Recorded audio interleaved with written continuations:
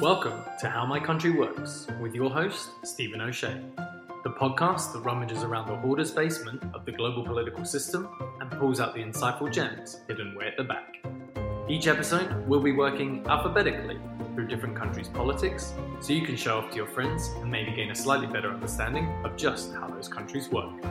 However, many of the episodes will tackle themes and concepts that shape the broader picture but don't sit neatly with just one country.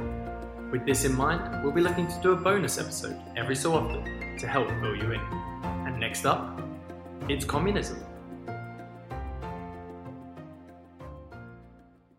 The term communism is thrown around a lot in political discussions and in relation to different countries, but it's a term that carries a lot of historical weight and context with it, so it's crucial that it's used correctly, as it can really impact how different countries are viewed.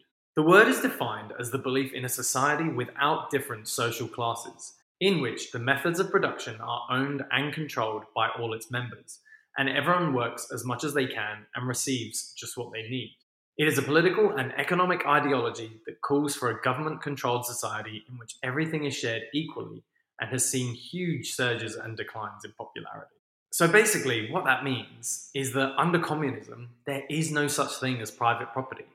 All property is communally owned, and each person receives a portion based on what they need. A strong central government, known as the state, controls all aspects of economic production and provides citizens with their basic necessities, including food, housing, medical care, and education.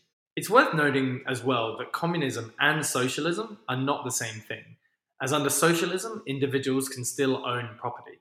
But industrial production, or the chief means of generating wealth, is communally owned and managed by a democratically elected government.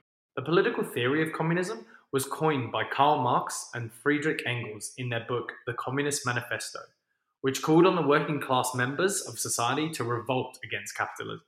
However, it is only in 1917 that the world witnesses the first communist government in Russia under Vladimir Lenin. This revolution also inspires the founding of the Communist Party in China. However, in both these countries, the idealistic nature of communism is corrupted by the leaders in charge, and military repression, mass purges, and devastating famines are the result. Despite this, communist governments were then established around the world across the 20th century in Eastern Europe, South America, Africa, and Asia. However, their growth sparks a reaction from democracies, and so the Cold War begins, which is something that we spoke about on a previous bonus episode.